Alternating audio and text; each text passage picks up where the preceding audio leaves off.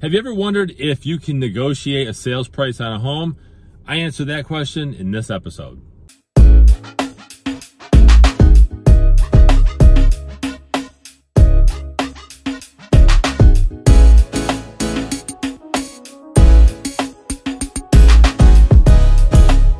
Welcome everyone to this episode of the Ask Jason Gelios Show. I'm Jason Gelios, Michigan Realtor. Really appreciate you guys tuning in to this episode. Got a great question about whether or not you can negotiate a sales price.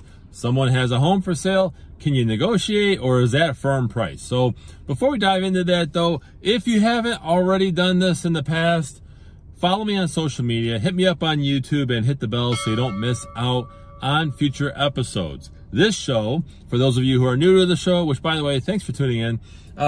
If you're new to this show, you can watch this show get uploaded every week on my website. It's allabouttherealestate.com, as well as all my social media outlets. So let's go ahead and dive into this question. Now, we do know that some sellers are firm on their price, right? They may have it listed right at the price that they want, or maybe they are actually, let's say, listing it for, I'm just gonna throw out a number here, 160, but their bottom line might be 150, okay?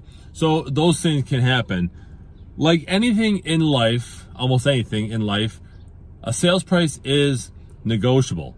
Now, I wanna share with you a little bit about the difference in a sales price and what the home actually sold for. So let's say somebody has a home for sale, and it's for sale for 150, and let's say it sells and it shows that it sold at 140. Well, 140 was the actual final sales price of the home. Now, there may be some other things involved. There may be concessions or credits that they offered to the buyer, things like that, which that will show up in the MLS. But for the most part, you can negotiate a sales price. So I highly recommend, because it doesn't cost you anything, I highly recommend getting a buyer's agent and actually going in on a home that you want to place an offer in and negotiating. Even in a seller's market, you should negotiate a little bit. If they have multiple offers, okay, that might hinder your negotiations as a buyer, but everything is negotiable when it comes to buying a home. So a quick answer to this quick question, it's a pretty good question. I get asked this often, actually, is, do you think that's negotiable? So I really appreciate you guys watching it. Again, follow me on social media. Don't forget to hit the bell if you're watching on YouTube, and obviously subscribe. So I really appreciate you guys watching. Visit my website. It's allabouttherealestate.com. Share your questions in the comments below, or you can reach out to me wherever you are watching this. So make it very easy to reach out to me. I'm Jason Gelios, Michigan Realtor, and I hope you guys have a great day. Guys, for watching this episode of the Ask Jason Gelios Show.